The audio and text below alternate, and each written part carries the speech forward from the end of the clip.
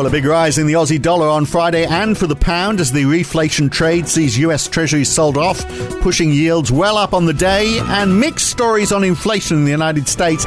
Larry Summers seems to think it's a concern as the Biden administration pushes ahead with its stimulus plans. And it's all good news on the vaccine front. The UK is rolling it out much faster than originally planned, and they're going to find out today how quickly the nation's lockdown will be eased. Could it be another good day for the pound today? It's Monday, the 22nd of February, 2021. It's the morning call from NAB. Good morning. Well, a 12-month high for US Treasury yields on Friday as 10 years reached 1.34%, a couple of basis points higher than that in the middle of the session.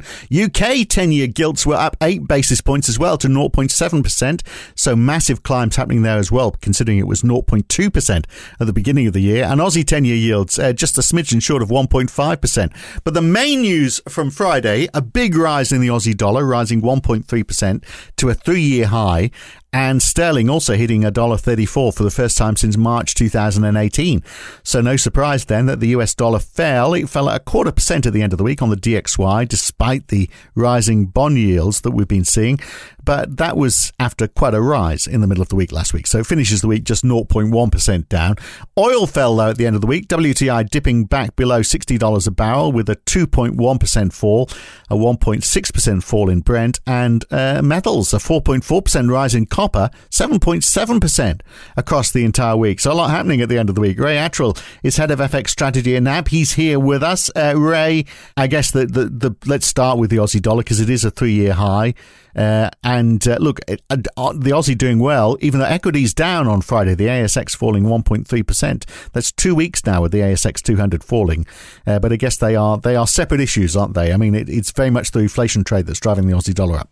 Yes, I think it is. Morning, Phil. Well, you could very simply argue that a higher Aussie dollar is not great for some sectors of the Australian economy. We had Cochlear, the specialist ear plant maker, out on Friday, warning that the strength of the Aussie dollar was going to have a negative impact on its earnings in the second half. That's the first time I've seen an Australian company actually bemoaning the strength. So I think that's there's perhaps a little bit of a link there, but yes, this is the reflation trade written large. But as far as the Aussie dollar is concerned, and you just mentioned in the intro, look at the copper price there, up to over 4% on the day, I think 7% on the week. If I look at a broader index of industrial metals prices or base metals prices, you've got a similar rise, particularly over the course of February, several percentages. And we've been saying almost ad nausea to clients that just looking at Aussie in relation to commodity prices, which remains the single biggest driver of the currency,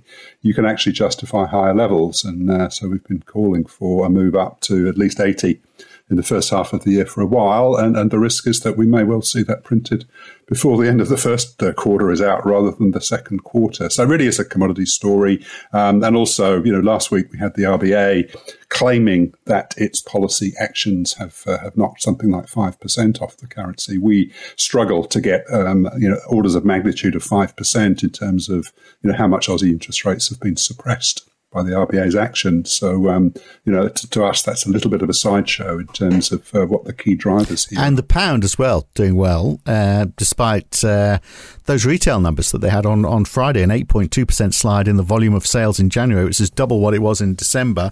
But I guess that's offset by the fact the pound is obviously doing well. Well, is the fact that we're over Brexit now, is some of that coming back to give the pound a bit of a boost? And obviously the fact that they are doing very well with the vaccine. In fact, Boris Johnson saying that he plans to have everybody in the country who wants it to be vaccinated by the end of July, and we have every reason to believe him because they're actually delivering ahead of schedule. That's right. So I think it's something like, is it close to 25%? Numbers I was looking at the weekend well, not 25% of the population had the shot, but in terms of the number of vaccinations is equivalent to that. And given very few people have had a second jab yet, that probably is close to 25% of the population.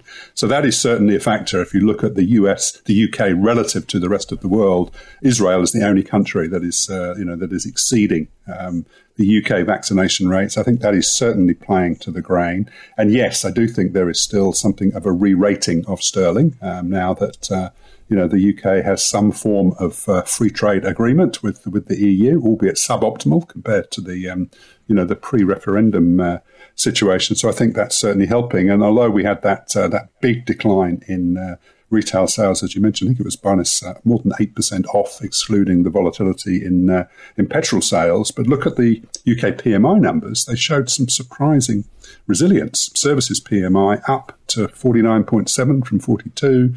And manufacturing up from 54.9 to 53.1. So despite the very severe, social distancing restrictions that the UK is going through, people seem to have found ways of keeping the credit card warm, and manufacturing, which is a global story, continuing to do well with the strength of China's activity. One of the drivers there, probably more evident in the German figures, which is more export dependent, but UK getting some benefit too. Well, those German numbers were very strong, weren't they? Particularly for manufacturing. I mean, we have seen services sliding a little bit, though, haven't we, in Europe? So it is a bit of a tale of two economies. No, absolutely. But obviously, markets are travelling with the view that services is understandably depressed, with most of those readings below the 50.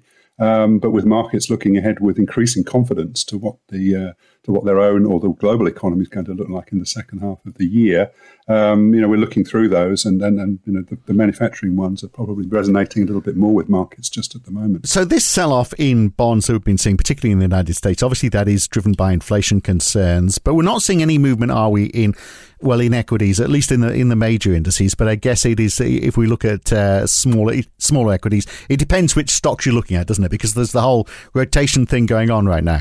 No, absolutely. I mean, the contrast there is between what have been the key drivers to date, and certainly those that have benefited most from the near zero interest rate environment, and that to some extent is why things like the NASDAQ have been outperforming, but also, more resilience in the face of social lockdowns. People still, accessing those services.